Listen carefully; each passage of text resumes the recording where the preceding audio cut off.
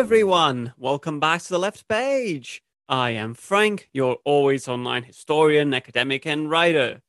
Today, we're going to have a wonderful return guest and on an equally emotional, complicated, and interesting book.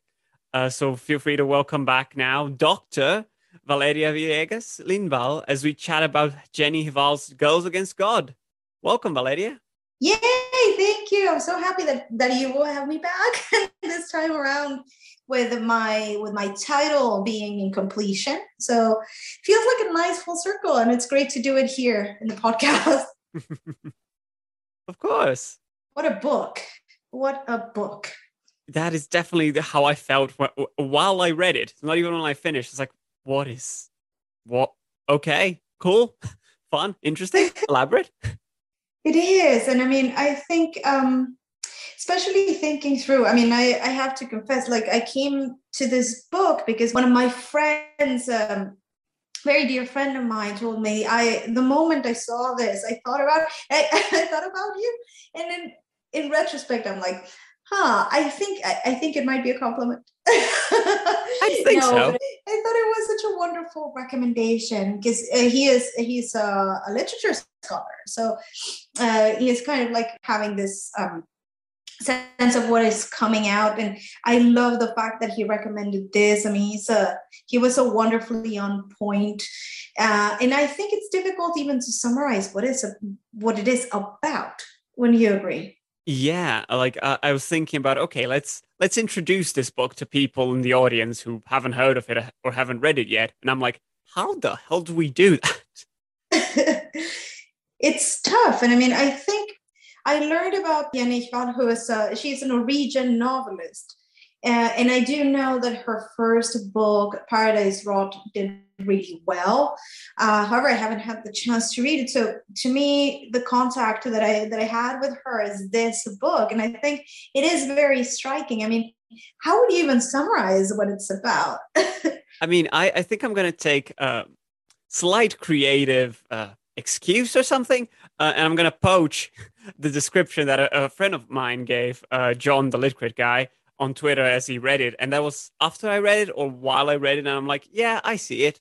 And he talked about this book very briefly. And it's like, yeah, I think that description makes sense, but it's in part. I'm going to try and find it. But essentially, it's not really narrative as we'd think it. It's almost like a sort of collection of both testimonies and like certain life experiences and ideas, along with film script and art theory and weird horror elements, and then a potential movie or not. I think that is one way of thinking it, but it's an elaborate novel. Yeah. It's not something that you easily place, and I think that's also the point, which I always love. Yeah, I mean, I think that one of the strengths of anything, and something that is so novel and feels really fresh to me, is that the author, I mean, it's really impactful the way in which it begins, right? Like if I had to summarize what it's about this woman, this young woman who places herself in different points of her life and how she's relating to her environment as, growing up in the early 90s in Norway and sort of feeling trapped by that quaint kind of sense of that sort of society, right? Predominantly white and Christian. And I think it is kind of a tale of the book that the first line that we read, it's 1990, and I'm the gloomiest child queen. Like we're already sort of introduced to this character without even knowing her name, right? And of course, the second line happens to be, I hate God. Like it feels very black metal from the beginning. And then we learn how she starts also creating the sorts of networks with other two women that play out in ways that are suggested to be adjacent to some sort of witchcraft or some sort of connection that is so decidedly feminine, but at the same time that sort of even challenges that. And I find that I find that maybe those statements don't make a lot of sense when played like maybe commonsensically in tradition and traditional narrative. But I do feel that they make sense as statements of feminist philosophy. Like they make sense, and of like feminist recuperations of language and trying to write a language that defies kind of common sense, if it makes any sense. It does. There's a lot on like, and I was thinking in Portuguese, and I don't remember Spanish, but because there's a lot on the translation and the language about hate and how it sounds and the ways that connects. And it's like, oh, I wonder how that does or doesn't translate, and how to think it.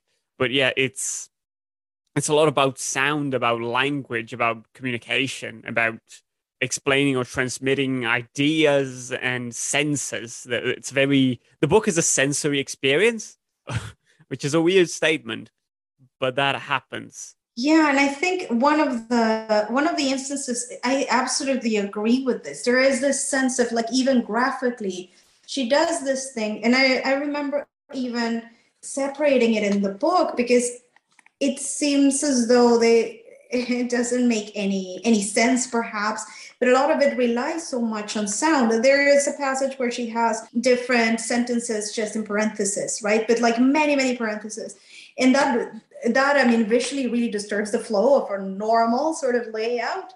And it sort of forces you into a very different line of thought. Like, it's no longer that sort of quaint narrative. And I remember this, I found it here as well. There are so many other instances in which she, I think, very aptly sort of thinks about the sounds like that are traditionally silent. There is an instance that I really like here. She is talking to her friends Wenke and Therese, who are these women with whom she establishes this sort of creative alliance or relationship. And in one of the instances, it's like screams along, and it's a series of H, like, which is traditionally silent. And I think that resource illustrates so well that there is this kind of even denial of, like, I hate God, I hate the God of language, I hate, like hate as you wrote so aptly in your notes, like as a way of communicating. And I guess that's what feels really raw and unclassifiable in a way. Yeah, it's. I mean, it's in the title. Well, it's not in the title, but it goes against God. But hate, it's almost. I feel like hate is in the title as well, just so much as it is like one of the motivating factors of the book, and just like this deep feeling of like revolt and anger and fury and hate, really. And how that can be a way of like, I got a couple of quotes, but I don't think I got one of those that I'm thinking. But like, hate as this way of communicating, hate as a way of connecting, and how that can create a new type of work, like going so into this negative point of hate and opposition that it becomes creative. In the, I mean, I'm tentative to say art installations, but what they create, it's their works of hate, of sound, of noise, or of smell. Mm-hmm. Yeah, and what I found really fascinating is that there seem to be languages and classifications and taxonomies for everything else that stands outside of the realm of hate. However, hate is like phrased as something so visceral that it's difficult to grasp in terms that are, linguistic. And I think that that's perhaps one of the things that really struck me about this novel. It was kind of hard. The first time I read it, I was just like, what am I reading? And I think that's precisely what she does so well as an author, and thinking about this, this in terms of hate. Something that I found so striking was that she's placing this. I mean, I know that the author is a musician as well, but she's placing, of course, that much weight and sound and utterance and female language. But aside from that, like sort of sound element to her writing, I found that historically and socially it was so interesting that she places the beginning of the book in the early 90s, well, kind of like in the 90s in general, recalling the ways in which this hate became something so apparent in popular discourse in Norway, right? Like black metal, this sort of like blasphemous tradition of Norwegian black metal. But something that I love that she did from, I don't know, she does it like 3 pages in, this kind of sense of this hate that it's heavily gendered in the way that it is that it is made attainable to express, right? So these white Norwegian men that are being anti-Christian, this and that. But then this kind of enterprise of reappropriating or reclaiming hate seems to be so incredibly radical, because it seems like all of these discourses of sort of recuperating female power or preaching feminist discourse from a point of view that recuperates a lot of these positive unseen aspects of empowerment and sort of like that sort of discourse. But she does it on the other way around. Reclaiming hate is also a way to resist. Yeah. And reclaim blasphemy. I mean, that was, to me, was tough. Like she has this passage that I love, talking about headbanging, and she's kind of recounting how men headbang. And she makes sort of like this very interesting underlining comment of, yeah, like there is a feminized thing about headbanging. And I'm going to just like take the quote, if I may. By all means.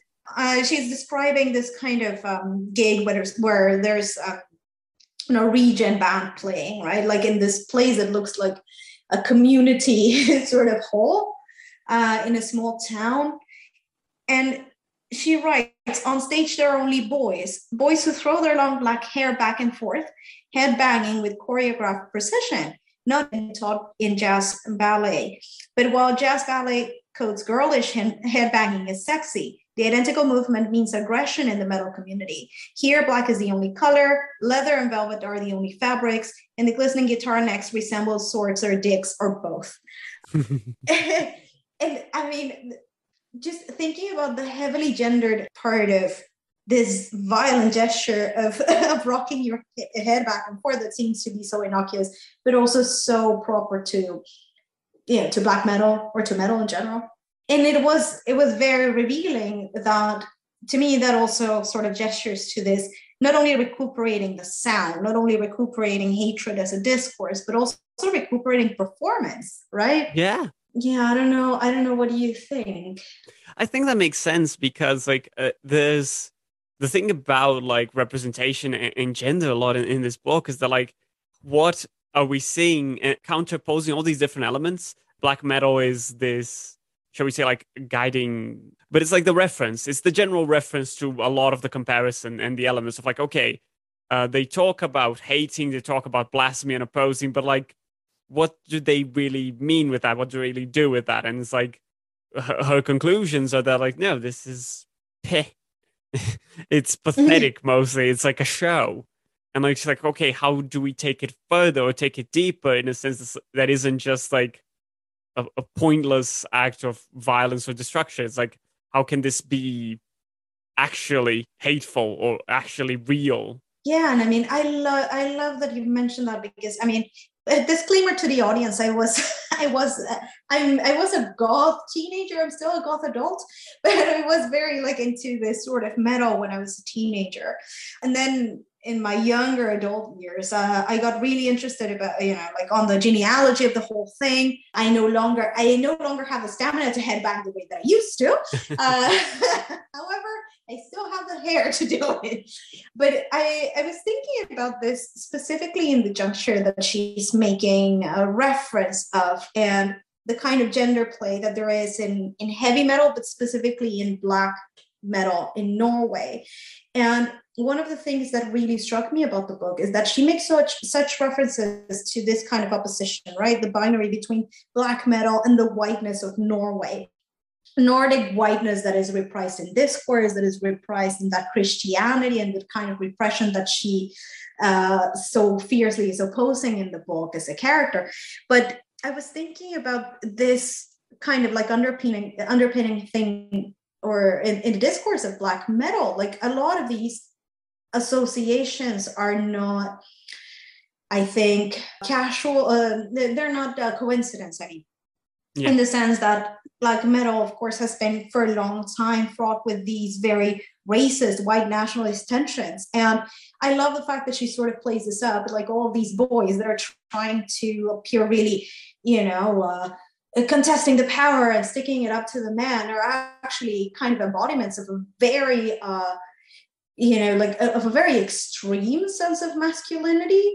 a very toxic masculinity, but also they're embodiments of white supremacy. However much they want to say that they're opposing this and the other, there is an incredibly, strong bent for that, white patriarchal power that they're claiming. So they're really not claiming anything. They're just like doing it in a different way, right? Yeah. It's a performance, and it's just a performance of something which, when going to these roots and to these expressions, it's like, well, this isn't radical at all, quite the opposite. Yeah, exactly. I mean, sometimes I was thinking about that not so long ago, because with all this kind of recuperation that came back not so long ago with the release of Lords of Chaos, the sort of dramatization of the murder of Euronymous, and all this kind of relationship that these men had to each other, and that involved a great deal of emotional suffering, and being unable to address things that are very real, like emotional pain and so forth. And putting it in a performance and all the things that are involved in that. I was really reminded of how much of this kind of play in popular culture associated to black metal also rests in that sort of comfort of keeping that kind of hierarchy, right? The very white hierarchy, that very male hierarchy. And to me, Girls Against God sort of exposes the fact that it rests on those principles. And I don't remember in which page, but there is a very quote that makes that sort of underlining comment on whiteness, white Scandinavian, white walls, white fresh snow, white painted laminate and wild chipboard, white flagpoles, wild chalk lines on the blackboard, white cheese and white fish, milk, fish pudding, fish gratin, and fish balls in white sauce, white pages and books, white pills and pill boxes, white roll-ups, platinum blonde hair, white brides, and white doctor's coats, meringue and cream cake, Christian virgins from Jesus Revolution with white wooden crosses, Christian grunge. Listen, the music sounds like regular grunge. If you just forget about the lyrics, irony, nothing means anything. Boys from White Revolution at summer camp, girls who think it's fine that the boys are racists because they're hot, and because boys will be boys, and boys in their Nazi punk songs. Listen to this track. The lyrics are so distorted you can't hear anyway. Listen, the melody's great. You girls are going to love it. It's your acoustic guitar. And in that passage, and it goes on like in that kind of stream of consciousness kind of style, but it's so fantastic. I love the irony, like, of even replaying, a pickup line of a boy telling you, like, oh, it's a Nazi punk song, but listen to the guitar. And she does it with such delightful irony, I think. Yeah, I think what leaves them the most of an impression is that, like, the representation, the analysis of here's what's going on, here's what's happening, and like these descriptions, they're so to the core of things that it's fairly inescapable. It's like you may not like it, but you'll be hard pressed to disagree with with what is stated or what is shown. Really, like, and I add this as an absolute compliment, because and I've mentioned this before, and you probably know this already. But I'm an acting Catholic. I'm not a traditional Catholic, God forbid, but still. So a lot of these things about hate and blasphemy is it makes me somewhat uncomfortable, and there are points which I not necessarily like in a personal sense, like a lot of inverted commas there. But I'm like, yeah, no, you're absolutely right about this, and these are all really important elements, and some really, like, even if my position isn't to tear it all down absolutely, what you're saying and the way you're saying it is crucial to understanding this. So it was also a difficult read for those reasons, I think.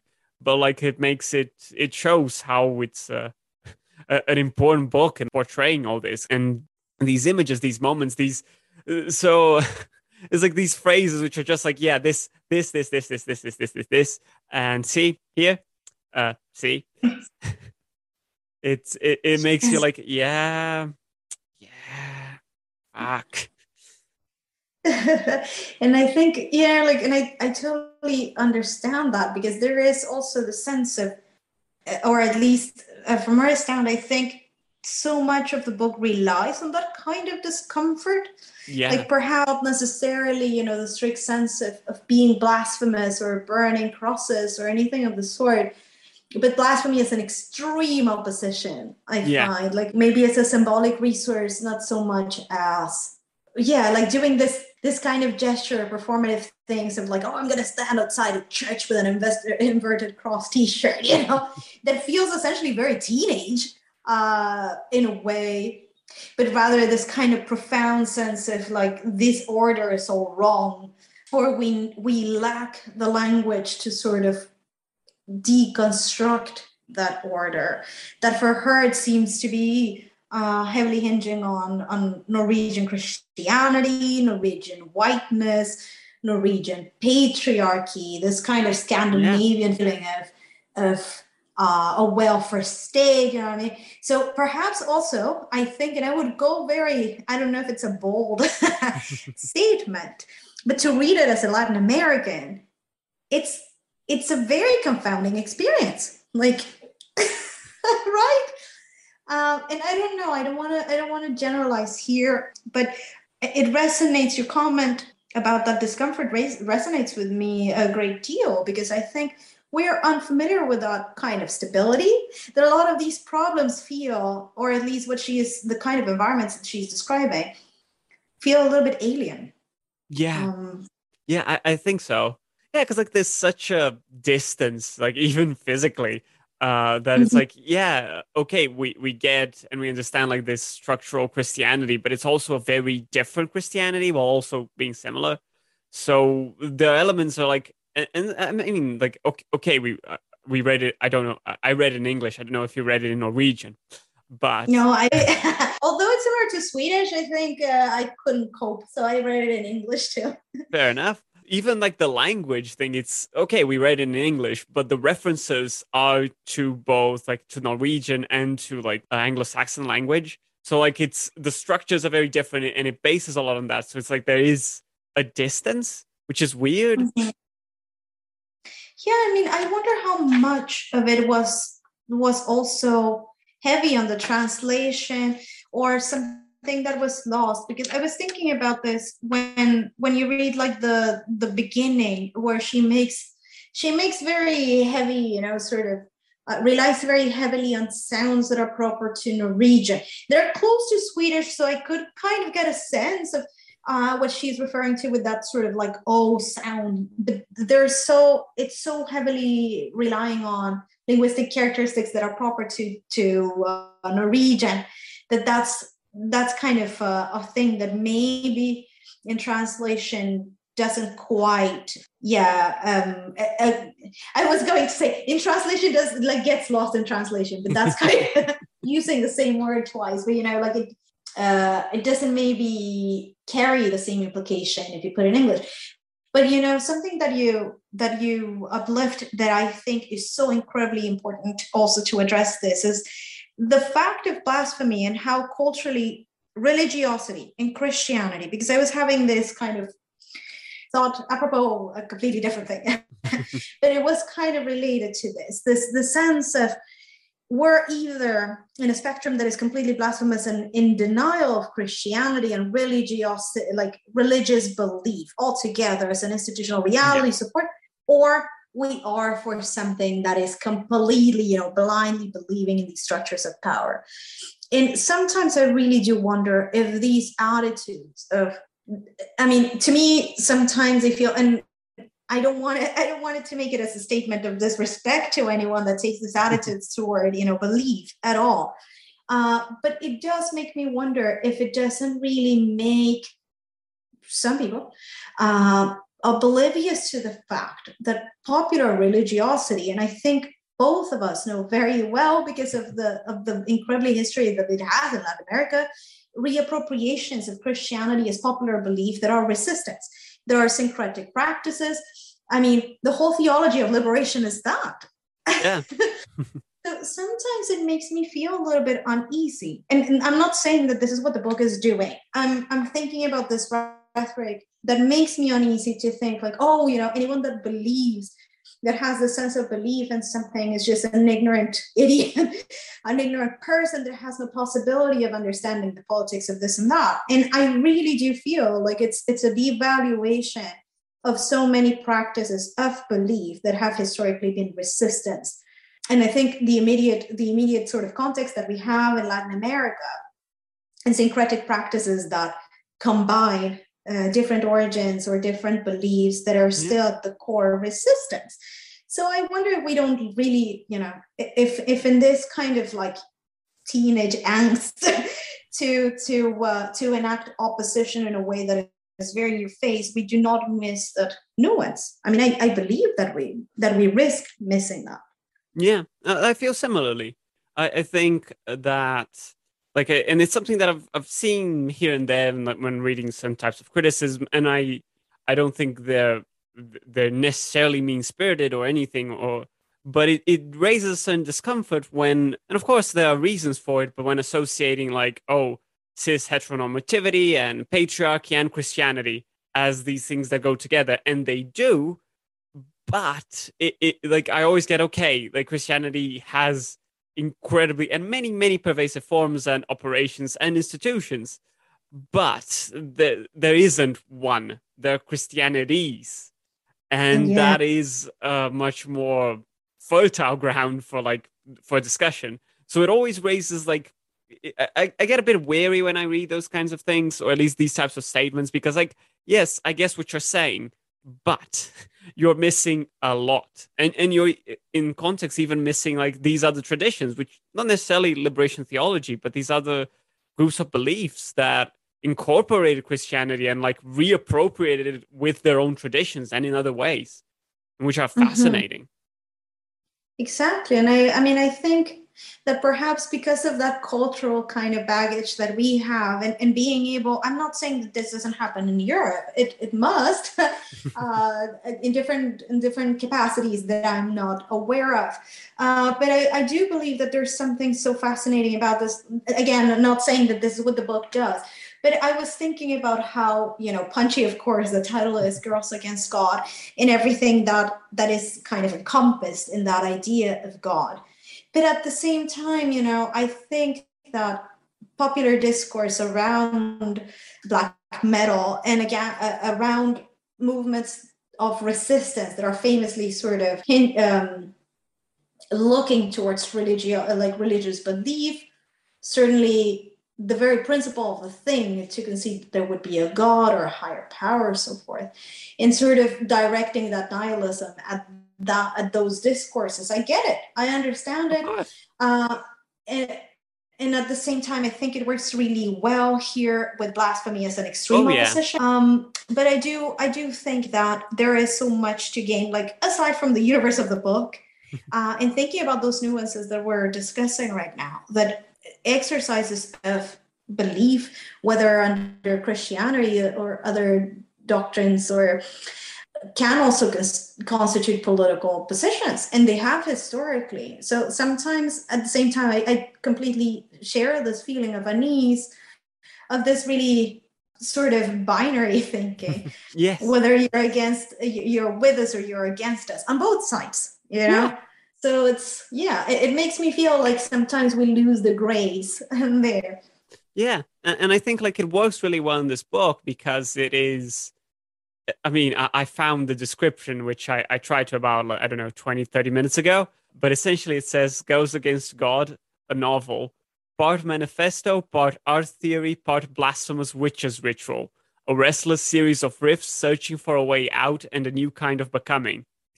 And as the book being all that, it makes sense. It is effectively creating or showing or demonstrating this position of hate, of blasphemy, as this sort of manifesto, or this idea of thought, of action.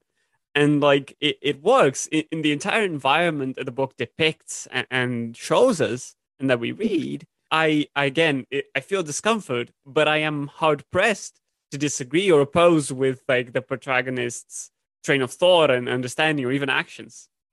Yeah, and I think that's what's so brutal. To me, it was much more of a of an opposition sort of move that any like super hard guttural voiced black metal song, because I think that it really strikes a chord in thinking about the ways in which not only music, power, or but language it's a heavily gendered system, and who can afford to hate.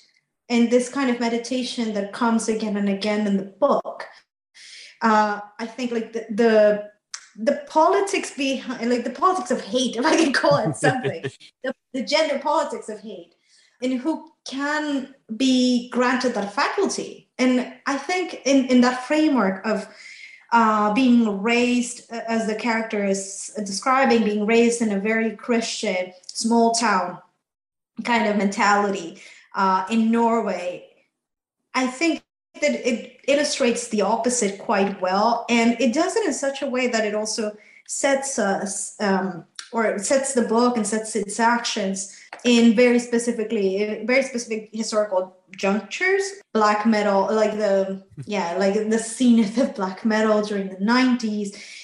I even remember that she makes reference to Dark Throne. I mean, they still exist, but they were much bigger then, I guess. And I think they're still big. And sort of like these things about the convergence between black metal, power, discourse, making someone uneasy by the sheer act of defining yourself as a black metal fiend, and all these things that I think throughout the book become a preoccupation about power and about the faculty of hating as agency.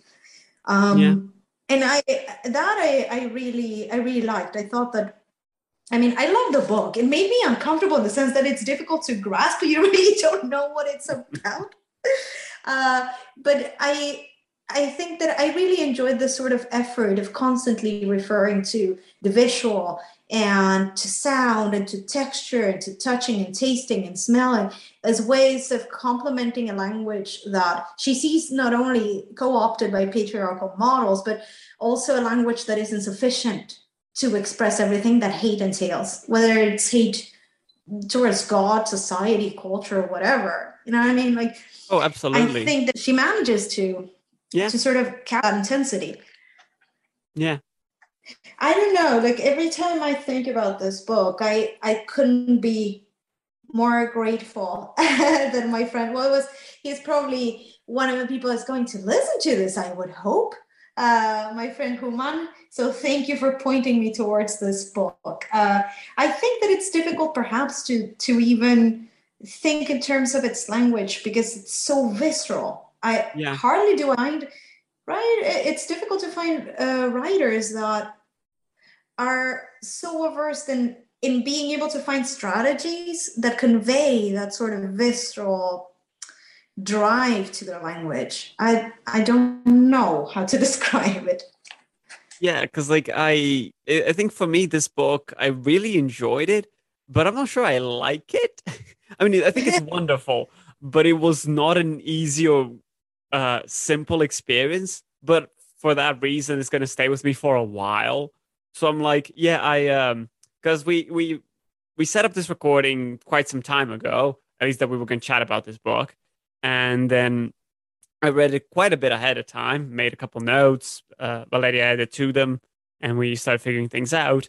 And I'm like, it's still, and I skimmed the book, checked a few sections again, but like it's still just as fresh as after I finished reading because there's, well, frankly, quite nothing like it.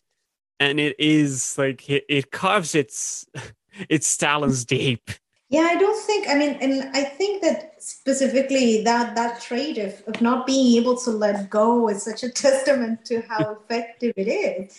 And I mean, it is a book that I think also touches upon this kind of crucial connection between Christianity and capitalism and patriarchy as this cohort of things, of oppressions that define the character and that invite or fuel that sort of hate that stands at the core of the book.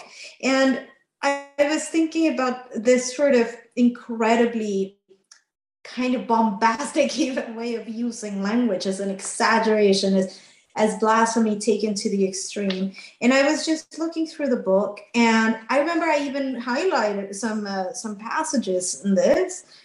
And I think she's hyperbolic in a way that it's, I guess that's the sort of relationship that it establishes with the reader, right? Like how seriously can these claims be taken? Whether it is an invitation to hatred or to violence or what is going on. And I found this quote that I thought was very metal, certainly. And she writes, instead of bearing children, witches are set to devour them or sacrifice them to the devil, into enchantment, into impotence. They are tried for the following: murder, abduction, causing impotence, cursing, hexing, and not giving birth. All paraphrases of the great sin: resisting power, asking questions, hating God. But what if these divisions cease to exist? What if you stop drawing a distinction between women and witches, between production and reproduction? What if you no longer separated arts and crafts from witchcraft? If you examine what happens in the bindings, in the channels, in the blasphemy, in the dark triangles, that's our band. The whole world could be our witch's dorm. And I mean, she is describing the relationship that she has with these friends of her. These two characters that come into her life as this sort of witchcraft coven that they have. Venke. It's very Norwegian name. No wonder I couldn't remember it. But this sort of relationship that she draws with a historical placing of witches and of women as inherently aligned with that possibility, the capability of becoming a witch. And it is, I suppose that's one of the things that struck me the most about the book, because of my academic interests in witches, but thinking through these sorts of, not even oppositions, this sort of presupposition that she makes that women are inherently aligned with witchcraft and with that rebellion and not separating production from reproduction. And even though it seems like a played out statement, it seems to me that she revises it and takes it to the extreme, which I appreciated because it's off-putting. It is for sure off-putting. Yeah. The way that it's off-putting, it's extreme, not in that statement, but throughout the book. And I found that it was very refreshing as a counterweight to this sort of rhetoric that has gained popularity. I know, it feels very 70s, right? Like this whole like feminist witchcraft type discourse. But I think that she does this recuperation in such an off-putting way that to me it was refreshing, and I was like, yeah, rooting for this because of this sort of the commodification of the witch as a figure is nothing that is new.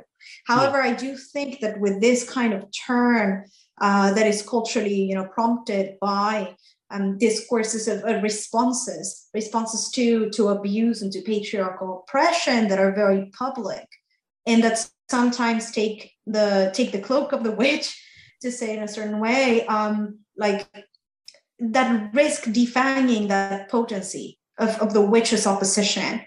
Yeah. And to me, Jenny Hvall was doing it in such a powerful way that it's off-putting, because it's supposed to be off-putting. It's supposed to be uncomfortable, which I'm afraid sometimes the witch has stopped being that.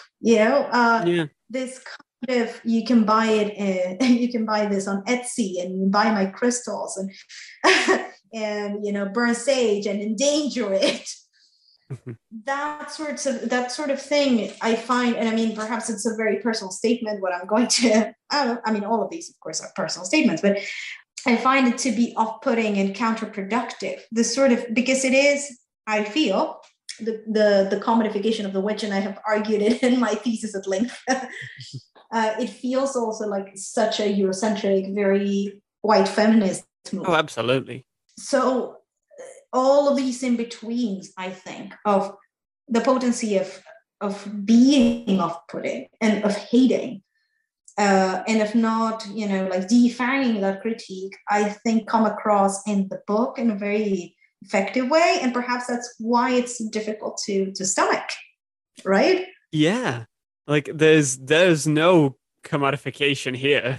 there can't be, no, in the ways that it brings, like, oh, what witchcraft is here. It's blood, it's viscera, it's bodily fluids, it's carnal, it's raw in a sense. Like there's no charm to it. And I think it draws again towards that hate. Like it's not about a posture, it's about, or a performance, or just a performance, or just a posture, but it's like something that is very deep in a sense of how to engage with that it is like this. Okay, what is it to be a witch? What is it to do a ritual? It is about bodily relations, like, and very skin deep. Yeah. I mean, I love that you phrase it like that, because it's so tactile. Like I mean, I get really intense with this book because I felt like it was very gut driven. Yeah.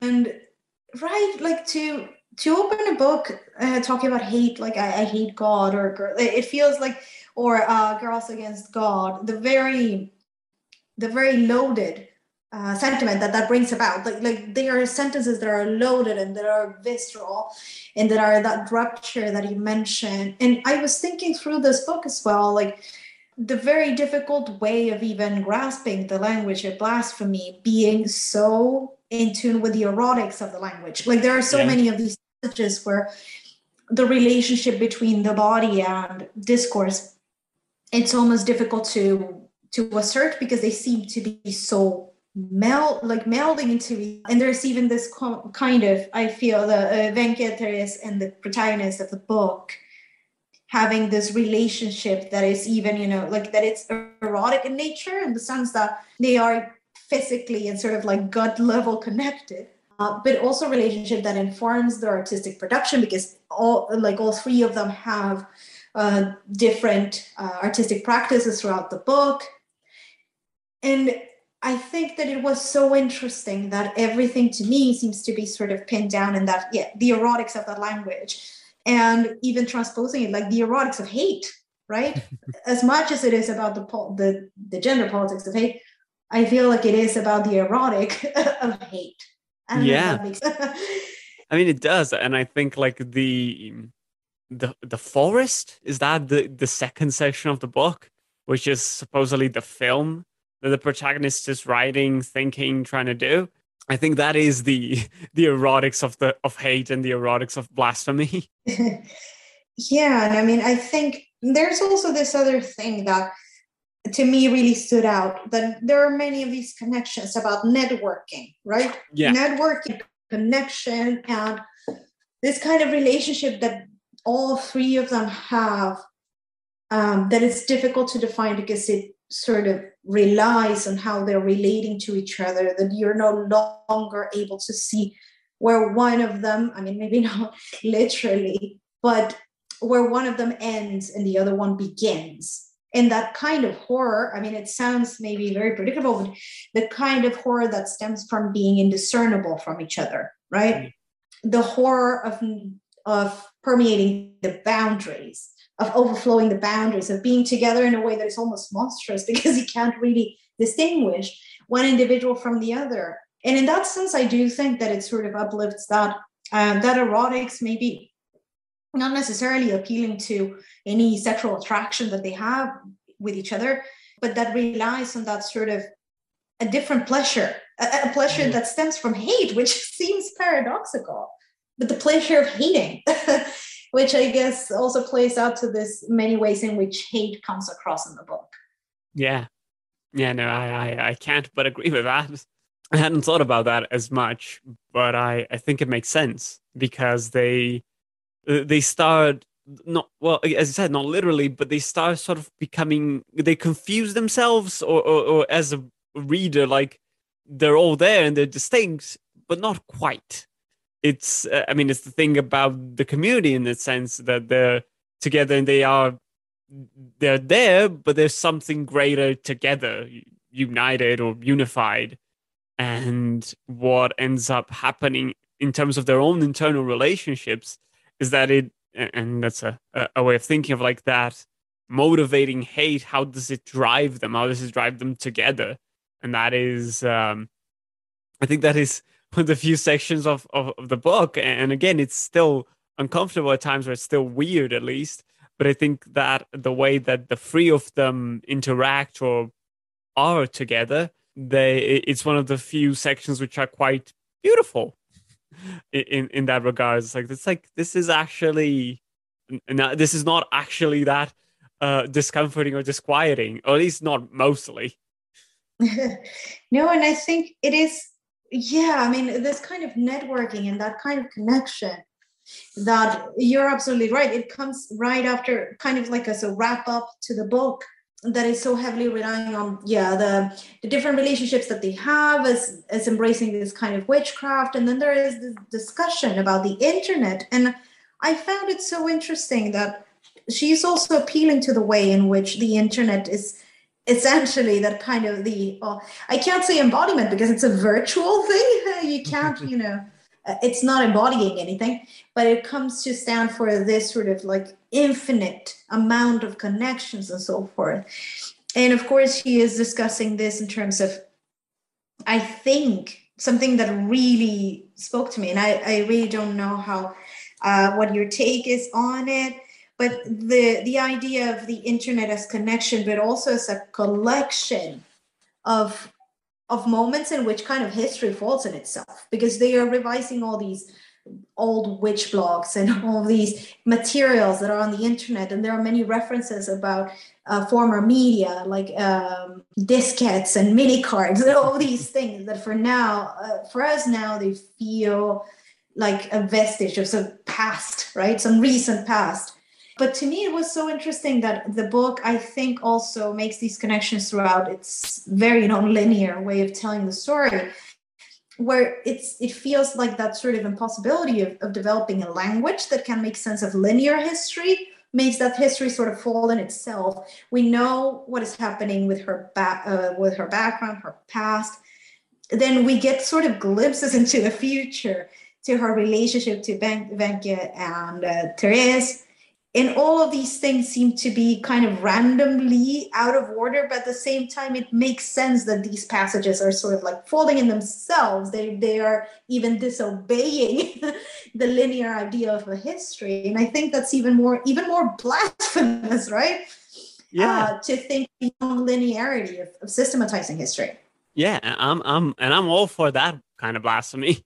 Mostly because I think about this a lot, like to do any historical work, like, yeah, you're in the present. You can't really leave that behind. And if you try to, you're gonna fail. And it's gonna show.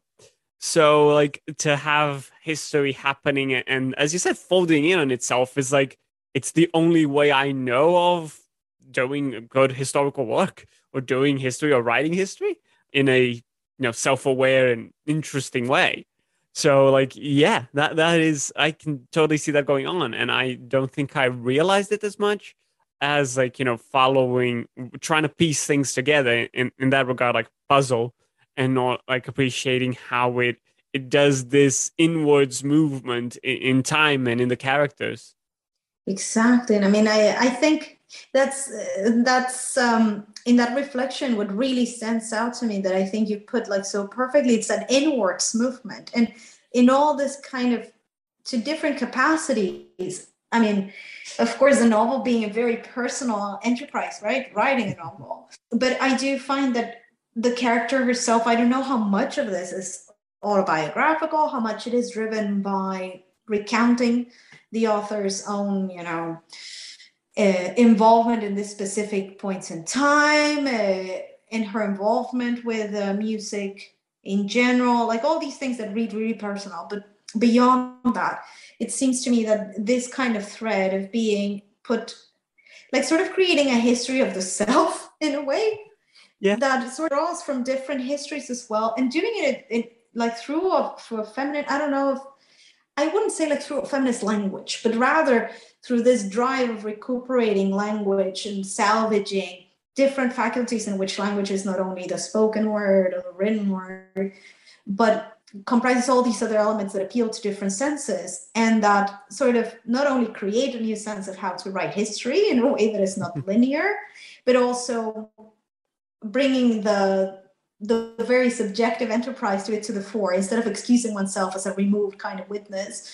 All of this feels just as visceral because of this kind of constant desire of making a history of the subject, of the self, not of a bunch of communities, not of a point in time in Norway, but chronicling that through the visceral, which seems to me a very clever move, in the sense that it appeals to that kind of corporeality that seems so removed from making history at all.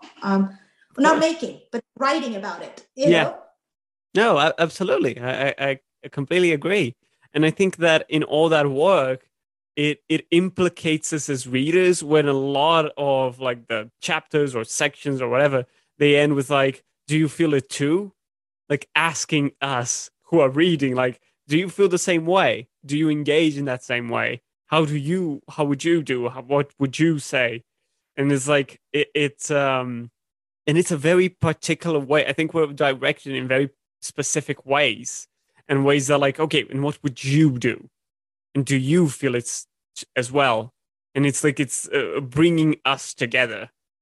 Yeah, and I mean, I like that, you know, effectively this sort of like the insistence on hate is so forcefully pulling us into that feeling, into that sort of engagement that is very, very gut driven and very violent.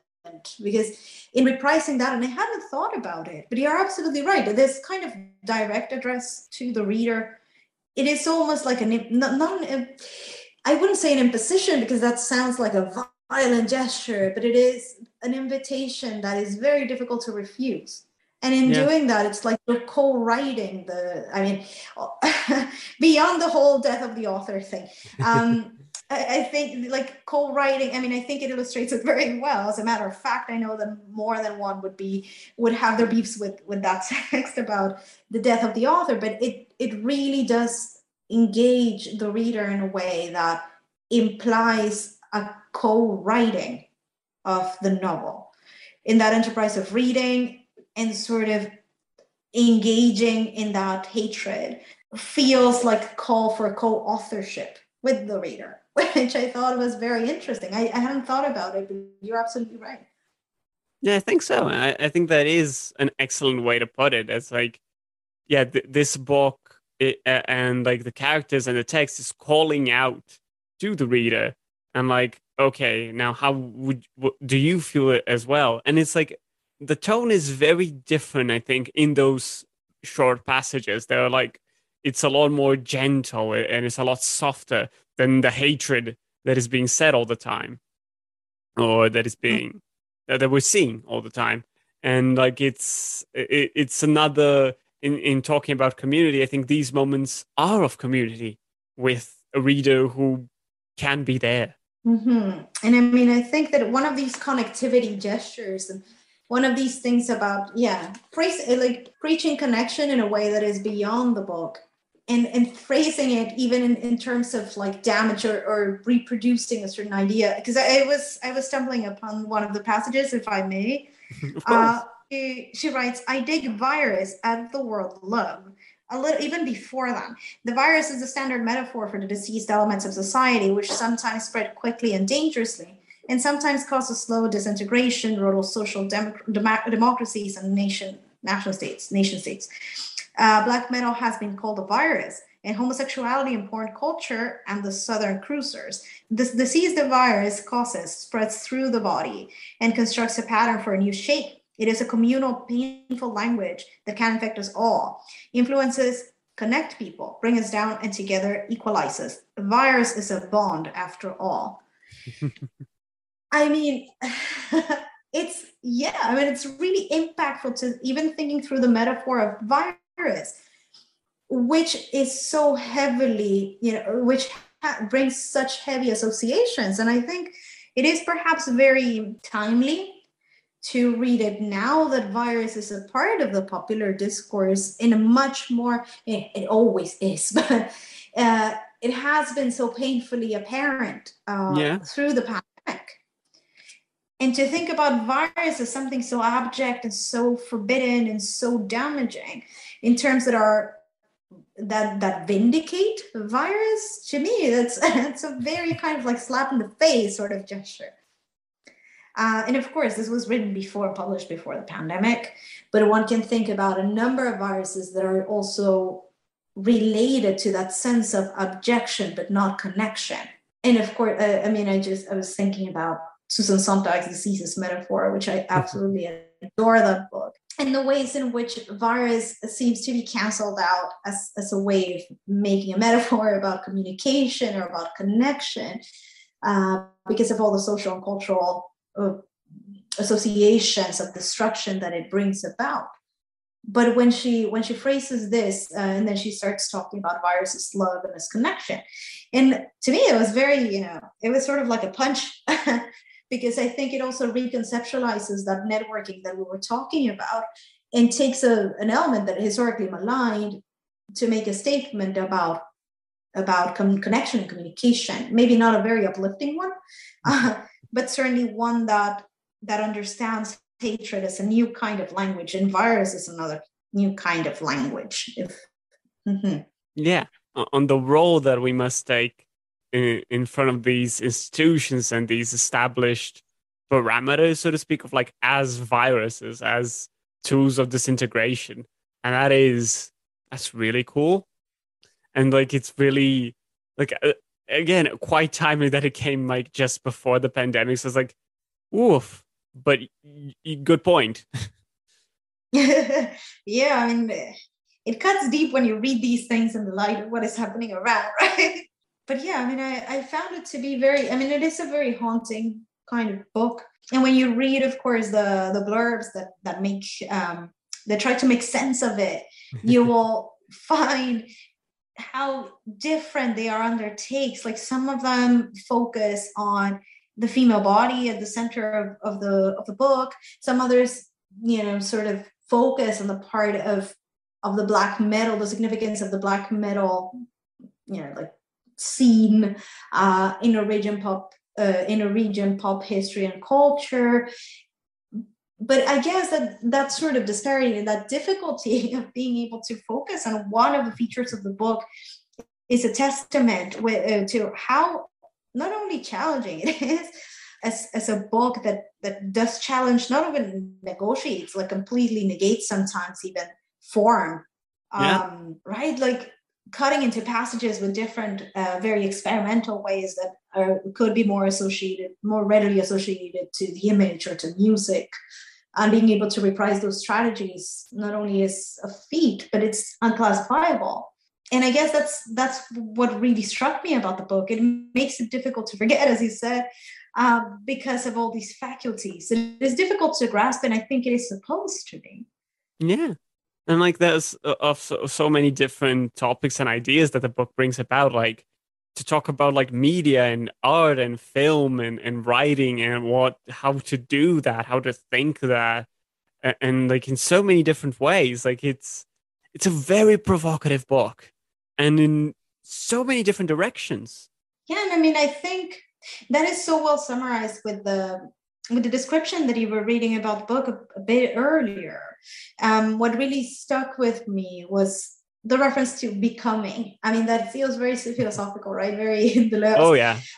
But becoming is a form of literary expression, becoming as a way to also leave it as an open-ended book. And I mean, the author also makes this reference to magic and witchcraft. It's something that never ends, that is constantly in flow.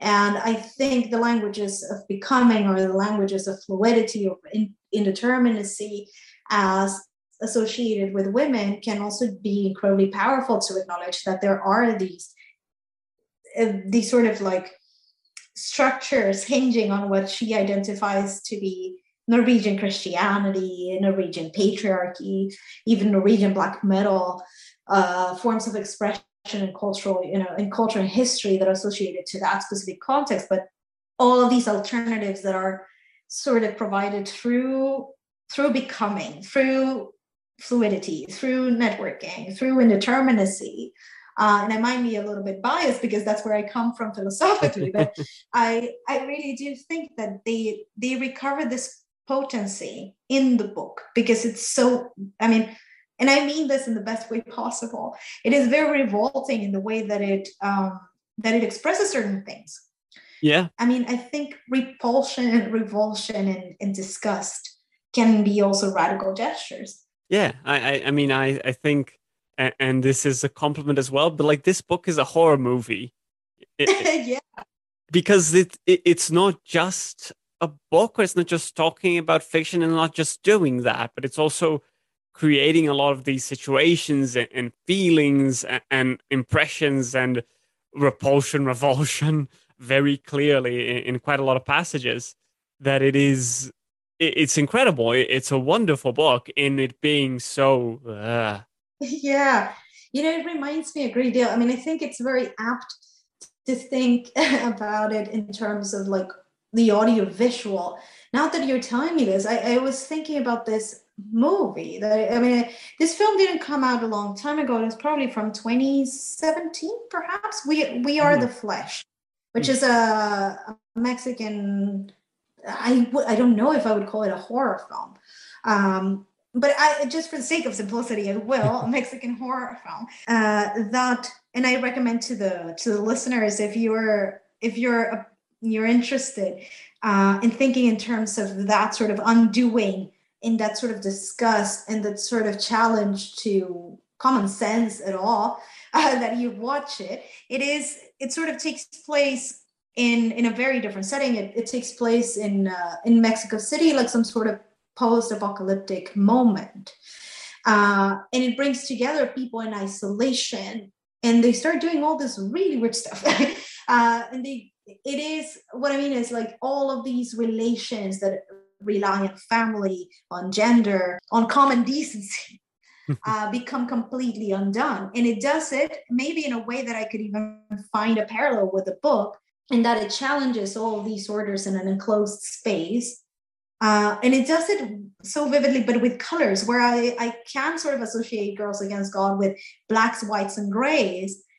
We Are the Flesh does it with neon colors and with incredibly, like impossibly saturated imagery that is very, very heavy in how vibrant the colors are, even though it's depicting a subject matter that is very, disgusting, revolting, someone being incredibly violent, abuse, incest, like things that happen in isolation in this particular, way of relating to each other in an isolated space. And while it is not the same subject matter, I think both of them convey languages that are just extremely blasphemous in the sense that they go against the kind of order established either socially, culturally, or by, and therefore by way of gender normativity. And I think it is perhaps the reason that is one of the reasons why it was so appealing to me to read this book, because it can perhaps only be, or I don't know, only, but it can very aptly be described through metaphors that rely on image and sound much more than against other books, I think. Yeah. No, I completely agree. Yeah, it's difficult to classify it. So I think in terms of it, like as black metal riff, or as off-putting imagery, or as distortion, or something that is not quite in written language. Yeah, I guess the only thing we can say about that is read it. We recommend it. Yeah, I mean, I think we've talked it up enough. I think so. And I would really hope that the listeners take a peek, and that perhaps they share what they feel about it, if maybe they felt the same. So it's an invitation, because there is not quite enough that we can say, I think, that is able to capture everything that goes on in the book. It's a very enjoyable page turner, I think, but in a way that it is you trying to make sense of it all. Exactly. And in that regard, like we brought up some stuff on a reasonable amount of time, but there's a lot more out there, and by all means, have fun. Yes, and please do share your thoughts. I think it would be very interesting to read or listen to what the listeners took out of this book and how they felt when reading it. Yeah, absolutely. Like, I mean, I'd love to. Do feel free to mention me on Twitter, be it myself or the podcast. Like, please. And yeah, I think like I'll do the outro then, as a good way of wrapping things up. Like, thank you for being here, Valeria. Like, it's been a pleasure. Again, hopefully you'll return again. However many times you'll have me, I will be happy to partake. Yes, Magnificent. But yeah, thank you. Thanks, everyone. Thanks for listening. You can find me on Twitter at LeftPagePod and also on Patreon at patreon.com/leftpage, where we have both the reading corners where I write about stuff, either fiction or non-fiction that I've been reading and thinking about. A lot of theory because I'm doing my master's. But there's also the writer's desk where I'm thinking about a lot of these things in terms of like actually writing and putting yourself in those shoes and in that position, because it's one I do. And yeah, it's a lot of fun. But yeah, do check those out and support the show if you're interested. If you can't, that's all right. Our show is out there for everyone. But yeah, thank you for listening. Thank you for being here, and thank you again, Valeria. Like, it's always a pleasure, and hopefully we'll chat again sometime soon. Likewise. So thank you. It's been a pleasure. Thank you for having me. And well, to the listeners, enjoy the blasphemy. Enjoy the blasphemy. See you next time. See ya.